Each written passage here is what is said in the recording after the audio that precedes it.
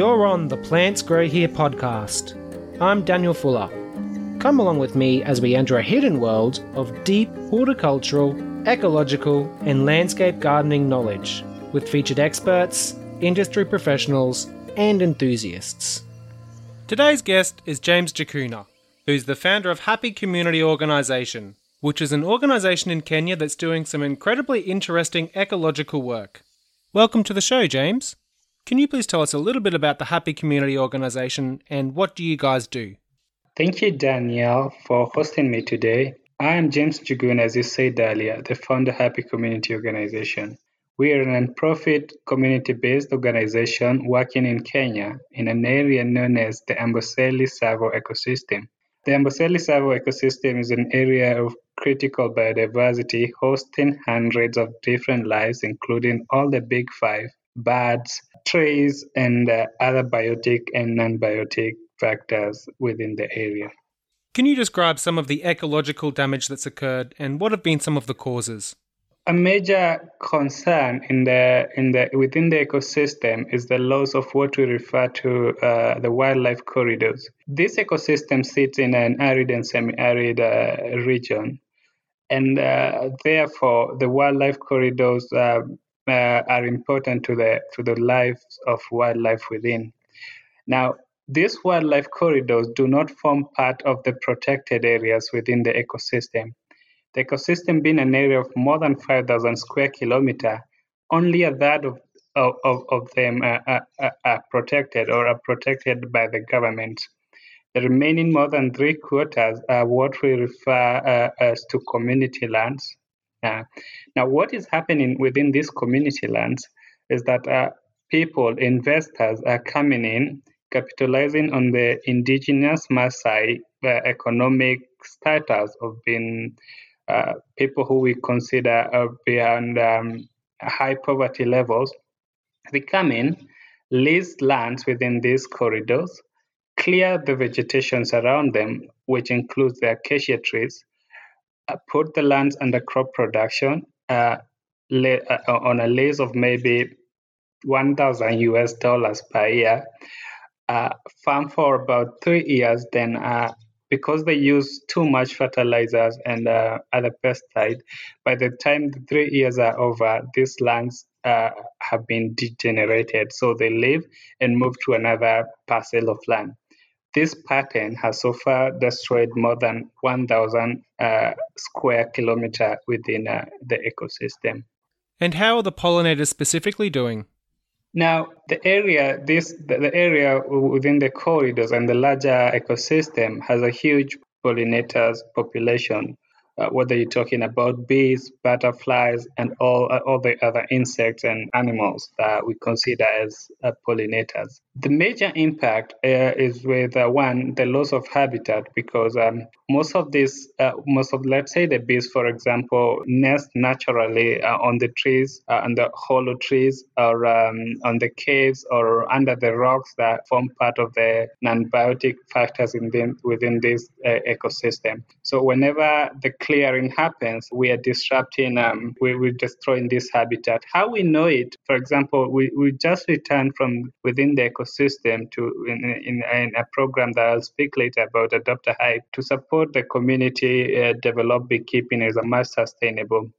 Now, in an off-swarming season for the bees, we find that we're still able to have, out of maybe 30 hives put in a month, about 10 are being populated with bees off-season. What this means is that these bees are lacking habitat or nest to stay in, and that's why we're able to capture these bees, or we're able to nest them in the hives. The other degrading factors are, of course, the use of pesticides. With the increased farming around, there's lots of use of pesticides to control pests, but also the use of chemicals to what we call weed control. So they spray the weeds to control the weeds, and this is killing the pollinators within the ecosystem. You touched on the Adopt a Beehive program. Can you please describe in a little bit more detail how this program works and who it helps? Thank you. So Adopt a Hive is a regeneration program that we carry in within the ecosystem. as one of the projects that we carry around. So what this program is doing is we're trying to change the story that the community can only make money from leasing the lands, which is very small amounts that they get from it, and often a more lucrative, sustainable economic program through the Adopt a Hive program. The Adopt a Hive, we look for people, anyone around the world, anyone to support these communities by donating a hive to this community. Most of this is channeled through PayPal via donate@happycommunity.org or info@happycommunity.org. Once we get the money and we build the hives, we give these hives to the community to begin the regeneration of the ecosystem, to abandon the land leasing, and to enable us save some of the vegetation such as the acacia, which are critical to the ecosystem. We have, under this program, if we're going to save the ecosystem, a target of 20,000 hives by the year 2030. That means each year since this year, when we launched that program, we will be doing 2,000 hives to the communities. These communities are divided into households of 20. So each of the households will receive, each of the 20 households will receive 100 hives per year. Out of these 100 hives, then they can be able to make much more as households. And we're talking about 100 US dollars, more than the 100. I mean, $500 US, more than the 100 US dollars that they currently make in just leasing land. But you have to look at the gains as not just to the communities, but also to the biodiversity around the ecosystem. What this means then is that we will have more grazing areas for the wildlife. We will have the acacias being the major vegetation that you find here, act as watershed. Like they provide shades for when it rains, for pasture to grow under, and the moving wildlife, the migratory wildlife, to graze as they move from the major parts, which are the Tsavo National Parks, the Amboseli National Parks, and also inter-country borders into the Kilimanjaro region of Tanzania. That is what the Adopt a Hive is about: protecting the ecosystem, the biodiversity, but also giving the community the dignity to support themselves and to support the ecosystem. The acacia genus is native to both Australia and Southern Africa. How have the indigenous people traditionally worked with this type of plant? Oh, the indigenous people within the ecosystem here in the Maasai people of Kenya have always used the acacia for fodder livestock, whether it's the goats or the cattle. You may note that the acacia produces some pods which they harvest and store during the dry season for feeding the livestock whenever it's dry and there's nothing else to feed. But as I said earlier, that coupled with the destruction now of these acacias means that there's a disruption in that economic way of people. The acacia, just like they provide watershed for pasture to grow for the wildlife, they also benefit the community, the pastoral communities, because they can also graze these cattle under those pasture that grows under those trees. So whenever there's this destruction of the acacia or the cutting down of the acacias within the ecosystem, we are disrupting people who have known their only life has been hunting and gathering as a source of income, to something that to somewhere where we don't know what they will be doing in the future. There are a couple of lakes in the Baringo County that are in danger of merging. Can you tell us a little bit about why that would be such a big problem if this happens? Okay. Baringo is a county or a region within Kenya, and Baringo as a county sits in the Great Rift Valley. The Great Rift Valley is a geographical feature that starts from Lebanon and in Asia and ends at Mozambique in the almost southern part of Africa. It's the Great Rift Valley is about 6,000 kilometers in size. Now, this feature is an active volcanic area, and it was formed out of volcanic activity that resulted into fault lines sinking and forming a depression that came to be known as the Great Rift Valley. Now, because the volcanic activity around the Rift Valley is active, in around the Lake Baringo and Lake Bogoria, the two lakes that are about to merge, there has been what we call the steam glaciers, or basically the magma under the molten and the magma under earth is boiling the water, and that comes out as geishas, hot geisha. Now, the government of the Republic of Kenya has been within that area using or trying to utilize that to develop geothermal power as a source of clean energy to power the country. But right there, the activities of drilling around the two lakes is what is threatening the margin of these two lakes. Because, as I mentioned earlier, the Rift Valley is formed out of fault lines. So whenever you drill into the core of the Great Rift Valley, you exposing these fault lines. As you expose those, then the water, the underneath water, gets like spaces or rifts to percolate. And this is what now has been filling in the two lakes. The cracks that are emerging out of the drilling of the geothermal power filling in this lake. The lakes were initially about 40 kilometers apart. Currently, we're talking about 5 kilometers apart. Now, that might seem okay. I mean, it means that there's some more water for biodiversity and all. But now the problem is that one lake is salty or alkaline, while the other is freshwater lake. What that means is that in one lake, you'll find aquatic life that can only survive in freshwater lake, and in another, you can only find life that can only survive in salty water.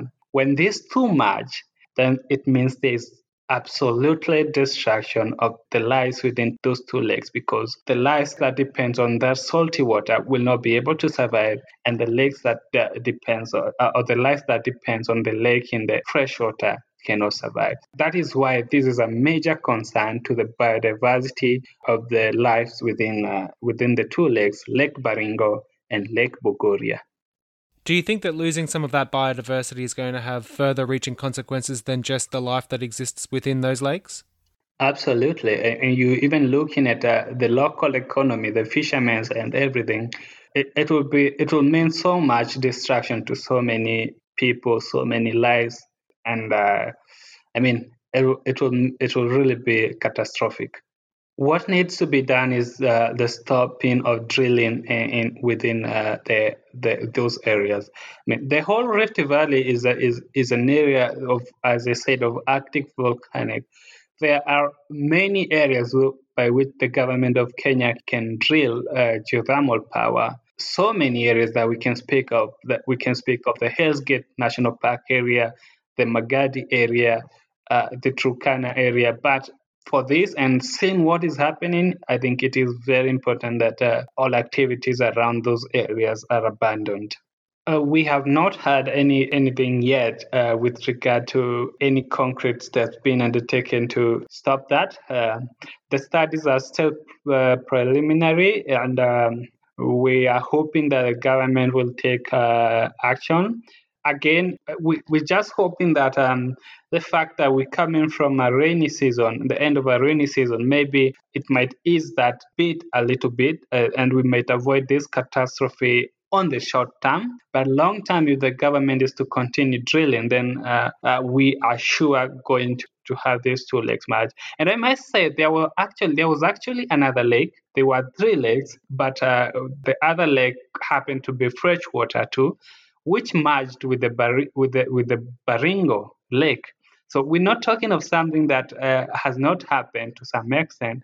One smaller lake has already been swallowed by the bigger lake, and we will looking at this extending now into the catastrophic areas. We can only hope that the government will take action, even as we try to lobby and push for some action to take place. Is there anything that our listeners can do to help? We are trying because I must say that a happy community does not sit from around that area, but we are trying to look for people who are within that area and develop a joint plan that will work on addressing the same. And when that happens, then we will surely inform you of the same. Thanks, James.